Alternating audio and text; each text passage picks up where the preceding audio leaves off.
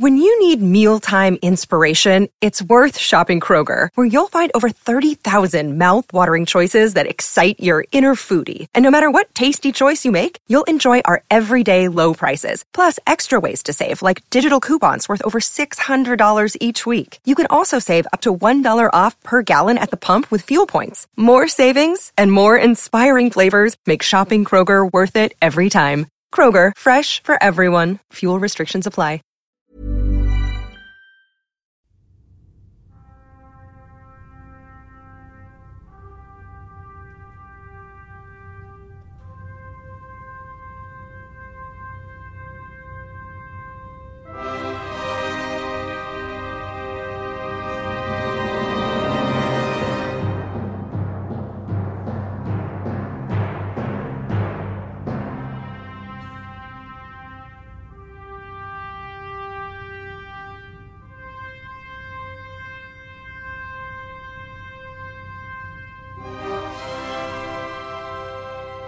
When we talk about orchestras, I suppose we're talking about an unnatural phenomenon to some degree. It's something which came about rather accidentally, in a sense, in the 18th century. The orchestra that we describe now as the one familiar to us, and was brought about by rather wealthy people suddenly deciding that the small groups they had could be extended. They found they enjoyed large sounds, and sounds got larger and larger in the 19th century, got even larger again with great concert halls. And I think the modern listener and viewer or person who goes to concerts, they're primarily looking for, you know, the excitement of a big sound, which can also contrast with very intimate sound. Dr. Gerard Victory, Director of Music at Radio Telefís Éireann.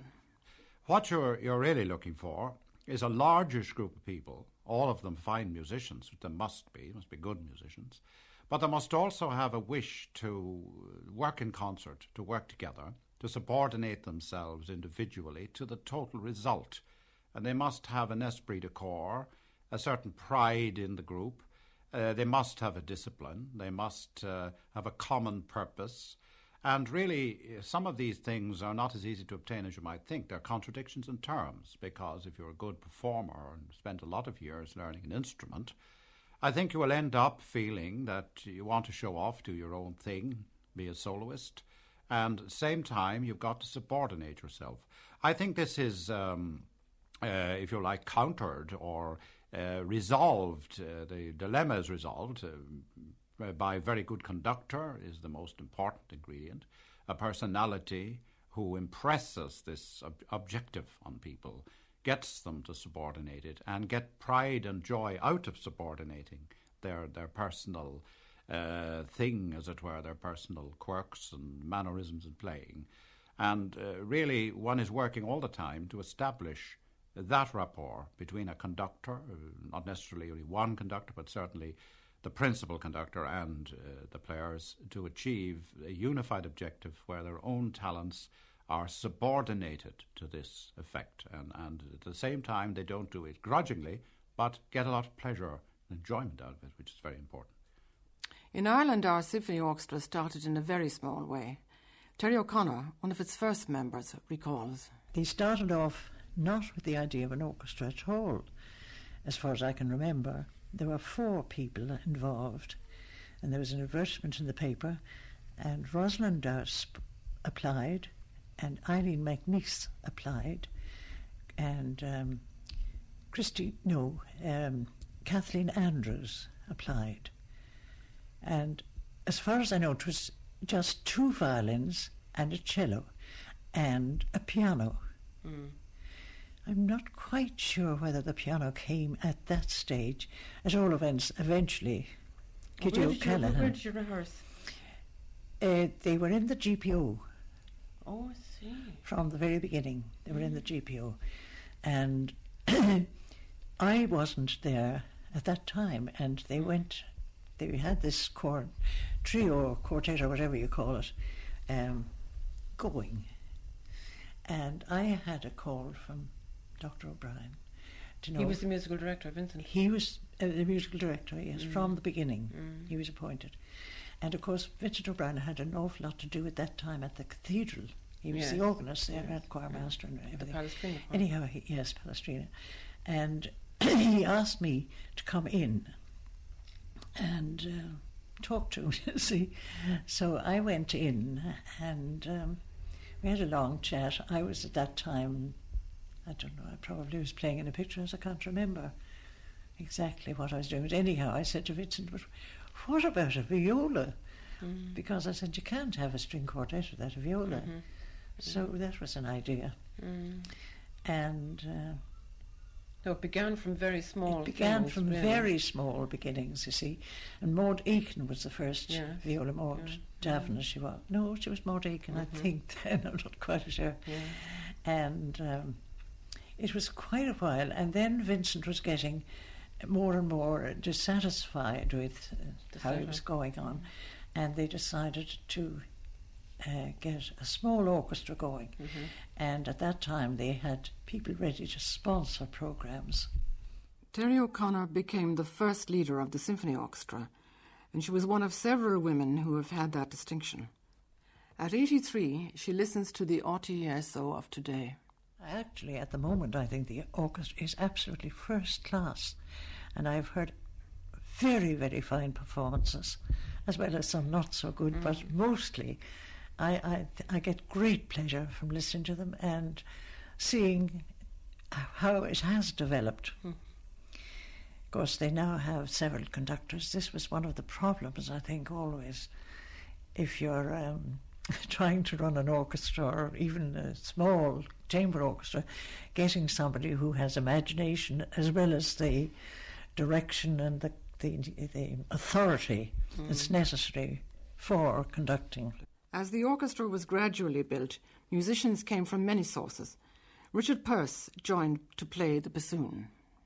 I was in the army for about 14 years, from 1923, and straight into, on an invitation from Dr. Kiernan. And then I went into the orchestra then against Colonel Brassey's wishes, and his assistant director, Sauersweig, he was advised me all along to go in, not to mind Colonel Brassey. And the two of them were, you know, one was against me going, and the other was advised me looking forward to the future, do you see? So I went in, although the money didn't make a great difference. I was earning up around the £5 mark in the army, and I went into Radio Ireland then, and it was much the same, I only worked a few hours a day. It's unbelievable now, you know. Yes. About £5 a week it was, and then there was a tax stop, there was that. That was the Radio Ireland yes, it was. It wasn't a full orchestra. It was the studio orchestra. Yeah. Well, before that, I played at the very first place down in Denmark Street. Oh yes. Over Lee's furniture place.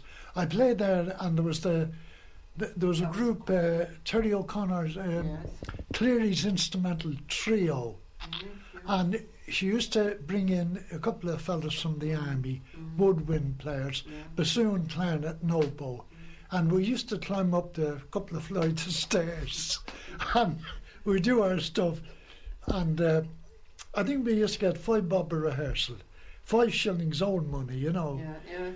And of course we had to wait months for that. It had to go to the army, and we were paid from the army by cheque.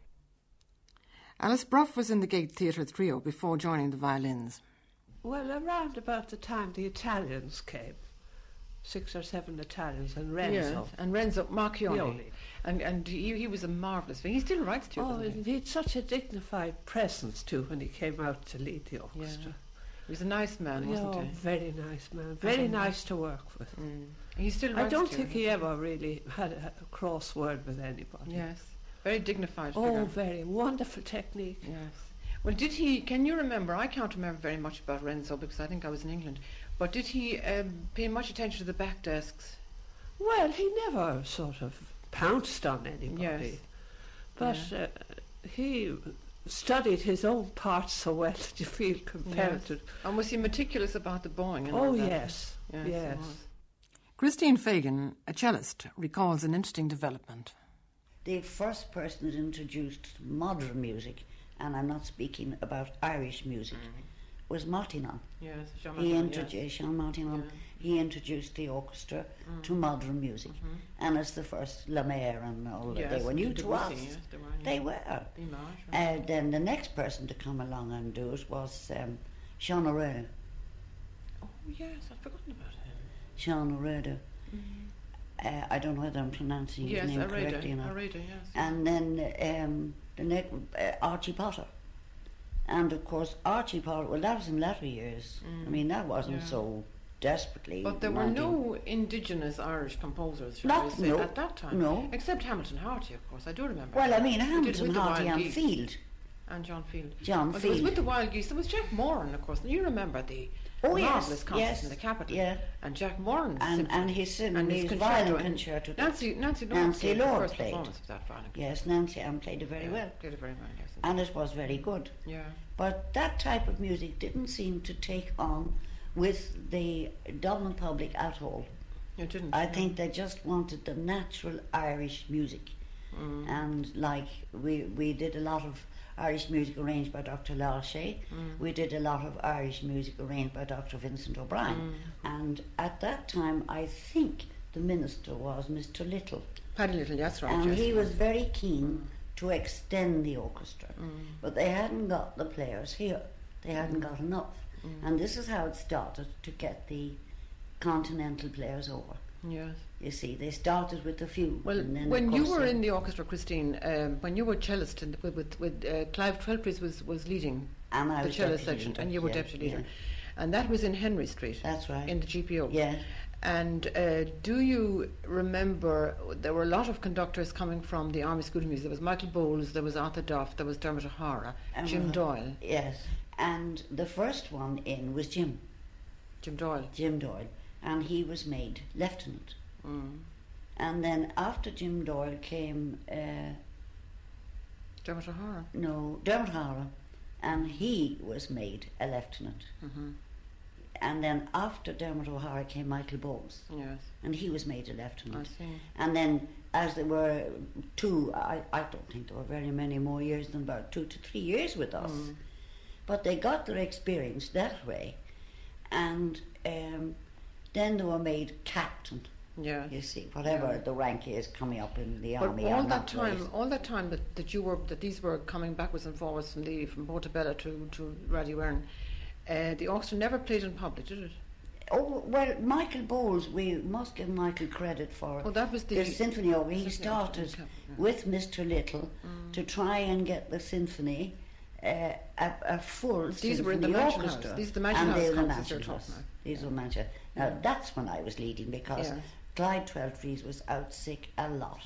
You must remember, he came came from the from Halley. the Halley, yes. He'd retired from the Halley, and it was marvellous for me because I started with him. He was my teacher.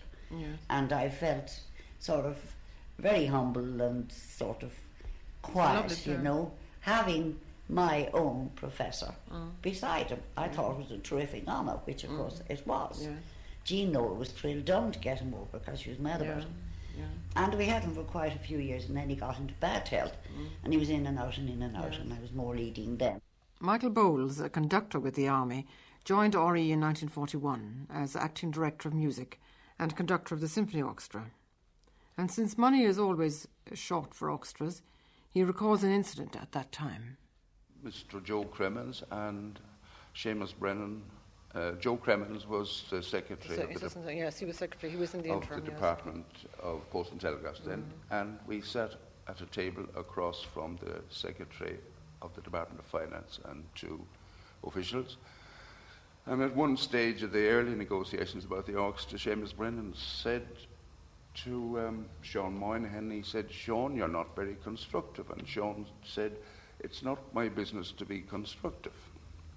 Now, it's a point of view in the Department of Finance that I have great sympathy with, and I agree that it's their business to keep control over They must know where the money characters is going. like us. Okay. And but at the same time, I must say that I found them permissive. The big hurdle we had to get over was that previous to my coming to Radio Ireland, they used to give the occasional symphony, celebrity concert, perhaps 2 or 3 in the year at the most.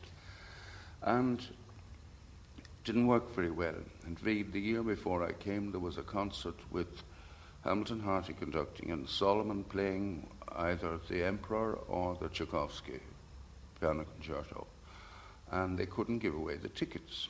And that would be in the Department of Finance. And where was that held? This was held in the Gaiety Theatre. In the Gaiety?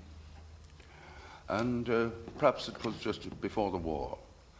And when I came, what I was able to get over with the help of Cremens and O'Brennan was that if you announced 6 concerts, the publicity from one would carry over into the next, and it's probably a safer venture to give 6 than 1. And the Department of Finance accepted that idea.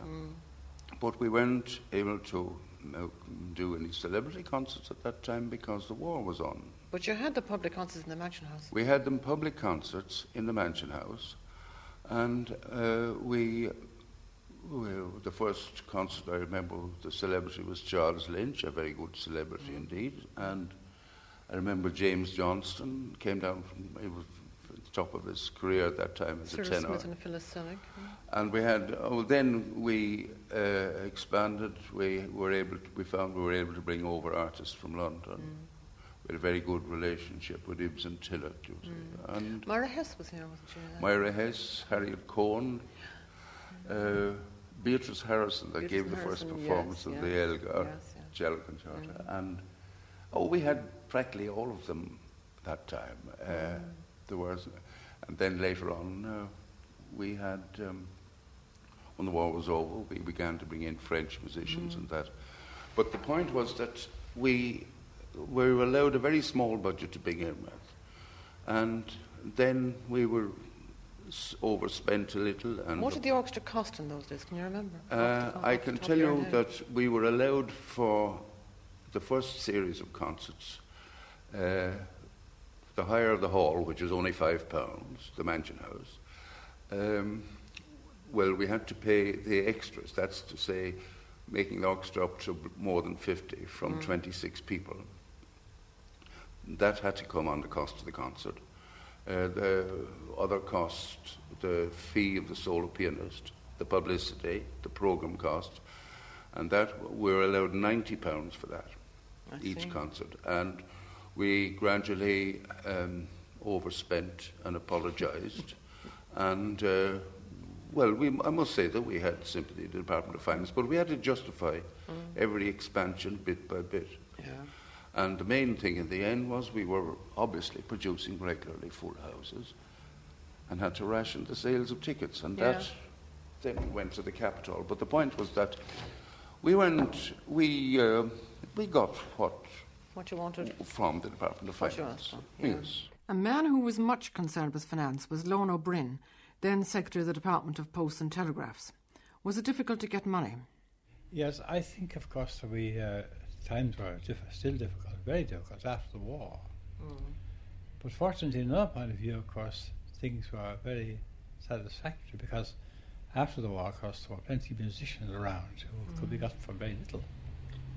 In fact, the more I think of it, the more I'm amazed really at what we got away with for some of the musicians. The sort of money we're paying. Yes. I remember, for instance, a man like Jean Martineau, who made quite a hit when he came here. He was a conductor, He was there for some months.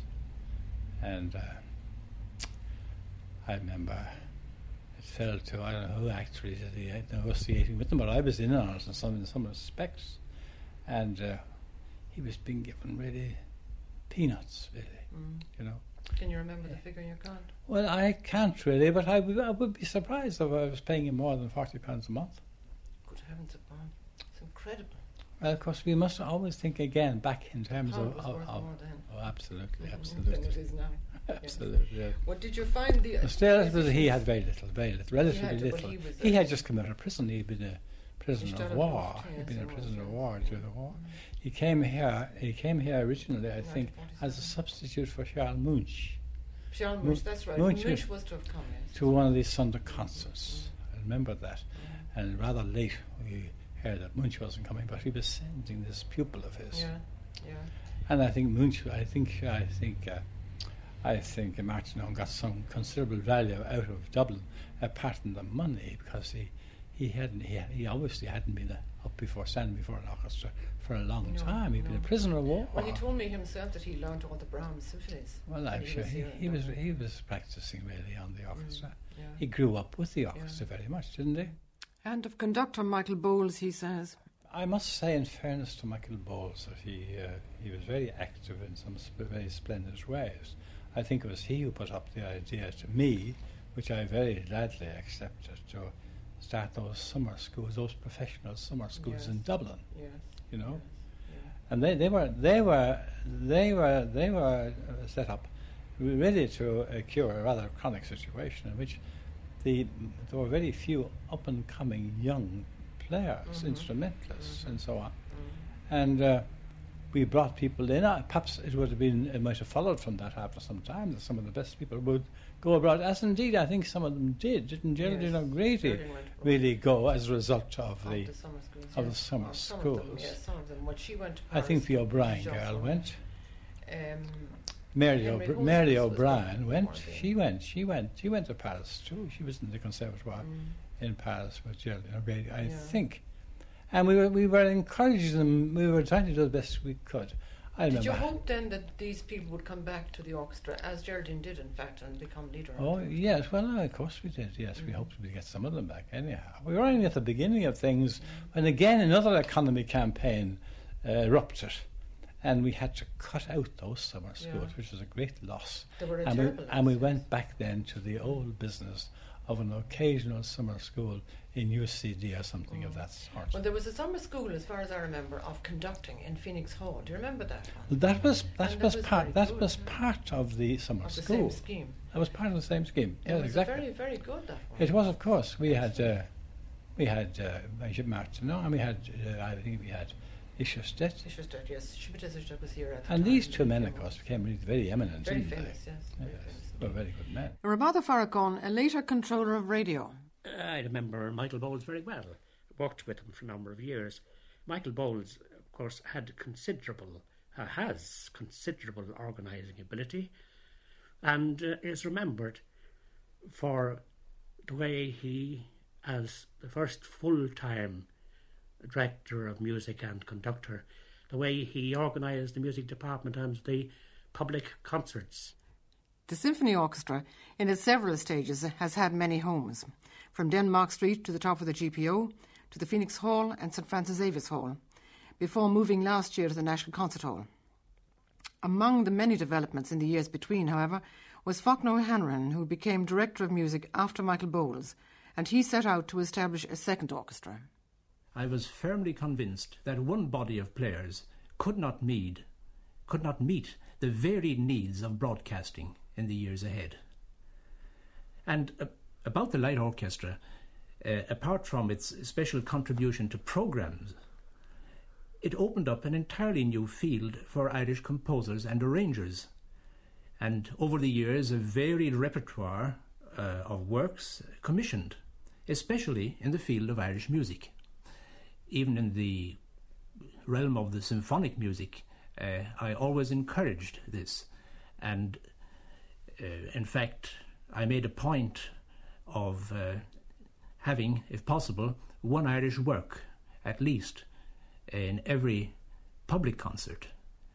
And I recall also that it was I who initiated the Carolan Prize for Composition, a competition which yielded some very interesting works over the years. Now, I firmly believed in the importance of having a direct contact between the orchestra and the public, and also in having concerts at regular times, so as to encourage the concert going and the concert listening habit. Now, over a number of years, the Phoenix Hall concerts lay the foundation, I believe, for the resumption of public concerts. And they also, and this is something important, they established a rapport between the orchestra and the audience, and I think brought the best out of the musicians. The musicians were no longer playing to an unseen audience, and to my way of thinking at least, this was something very, very important. Many famous continental musicians began to come to Dublin, among them Stravinsky, the great Stravinsky, and he is remembered by Leo Donnelly, a long-time manager of the orchestra. One had to be conscious of this fact, and one had to excuse the little foibles which men of his calibre take unto themselves. But all things being equal, it was one of the great joys of my life. I had the pleasure of meeting him at the airport when he arrived. That was part of my duties. And he arrived, as I say, en prince, with his wife, Madame Stravinsky, with his agent, Madame Ampanoff, and with his assistant conductor and biographer, Robert Kraft. They stayed for a period of, I think, of about a week. They were in, there was that time there was a festival had been arranged by RT, or Radio Éireann as it then was, in the Delphi Cinema in Abbey Street. A concert on the Sunday, a concert on the Thursday, and a final concert on the following Sunday. The first concert was the Stravinsky concert, in which Robert Kraft conducted the first half, which was the Fairy's Kiss, and then Stravinsky himself took over after the interval with the Von Himmelhoch and the Symphony of Psalms, in which, by the way, Ginger Redden and Charles Lynch were the solo pianists. But that was the event. But it's the time of his presence in the city which caused me the most joy and no bit of distress. There were several engagements arranged for him, one of which was an interview, if that's the right word, it isn't, a meeting with the President of Ireland, the then President of Ireland, Eamon de Valera. And the meeting was arranged, shall we say, for 11 o'clock in the morning. And a small party was invited, Stravinsky and his wife, and one or two people from Radio Éireann. And it was my job to collect him from the hotel and take him up to the park, and then to wait until the interview was over and take him across the park to the American Embassy, where a luncheon party had been arranged. I told Stravinsky that I would call for him on the day at 10:30, giving us a half an hour to go to the Áras and Uachtaráin. You could do it at that time. When I arrived, he was waiting in the foyer, and I said, is Madam ready? Oh, she's gone off to get her hair done. Collapse of stout party. What was I going to do? The President of Ireland was waiting on Stravinsky. Stravinsky was with me. It was time to go. I had to make the decision. There was no court of appeal, so I said, okay, let's go.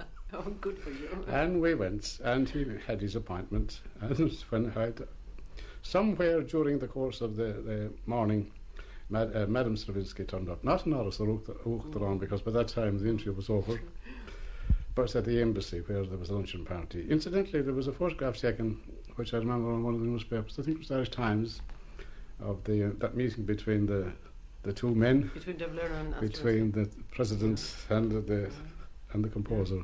Yeah, that's very good. He was an amazing character. Tibor Paul was director of music at that time. Tibor Paul was the man who was responsible for people of his eminence coming to this country. People like Menuhin, Rostropovich, Stravinsky, and so many solos of equal calibre. And what kind was it? What sort of attendance did you have at those concerts? Unhappily, that concert itself was well patronised, the Stravinsky concert, but the other two concerts during the week, which formed part of the music festival, were poorly attended. In fact, one of them had to be cancelled for lack of public support. That was Van Cliburn and No, the Van Cliburn one went ahead. But what about Milstein? The one in Milstein and Fistolari in the middle of the week had to be abandoned. I mean, it's incredible. Incredible. Absolutely incredible. It's unbelievable. You see, you drop a pin now and they'll come from the ends of the earth. They'll come from all over the island to see and hear those people. Yeah, times have changed. A conductor who came in 1968 and subsequently toured with the orchestra, Albert Rosen, comments. In one sense, there's full harmony in the leading desks. Yeah. And all of them are, it seems to be, are going very well together. And it is the same spirit, high intelligence, full technical equipment, and wonderful mood for musical work. And how do you think the strings balance with the wind? This is a lasting problem which varies with the composition of the strings players. When I arrived, there was more strong players which have been much less in ensemble. There have been a couple of Hungarians, French, and which have been outstanding players perhaps, but not so good in ensemble as we have now. But the sound production of a string ensemble can be modified very much by rehearsing it. What will be the effect of moving into the National Concert Hall? I stopped to believe too much in acoustics because what decides is the playing. If an orchestra plays well, it will sound very convincing in the so-called bad acoustics and will sound the same in good. An orchestra which doesn't play very well will sound a bit better in good acoustics, but actually the real thing won't change much. Yeah.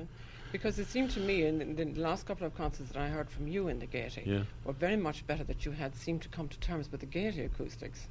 I don't know how you did it, but it was very much better.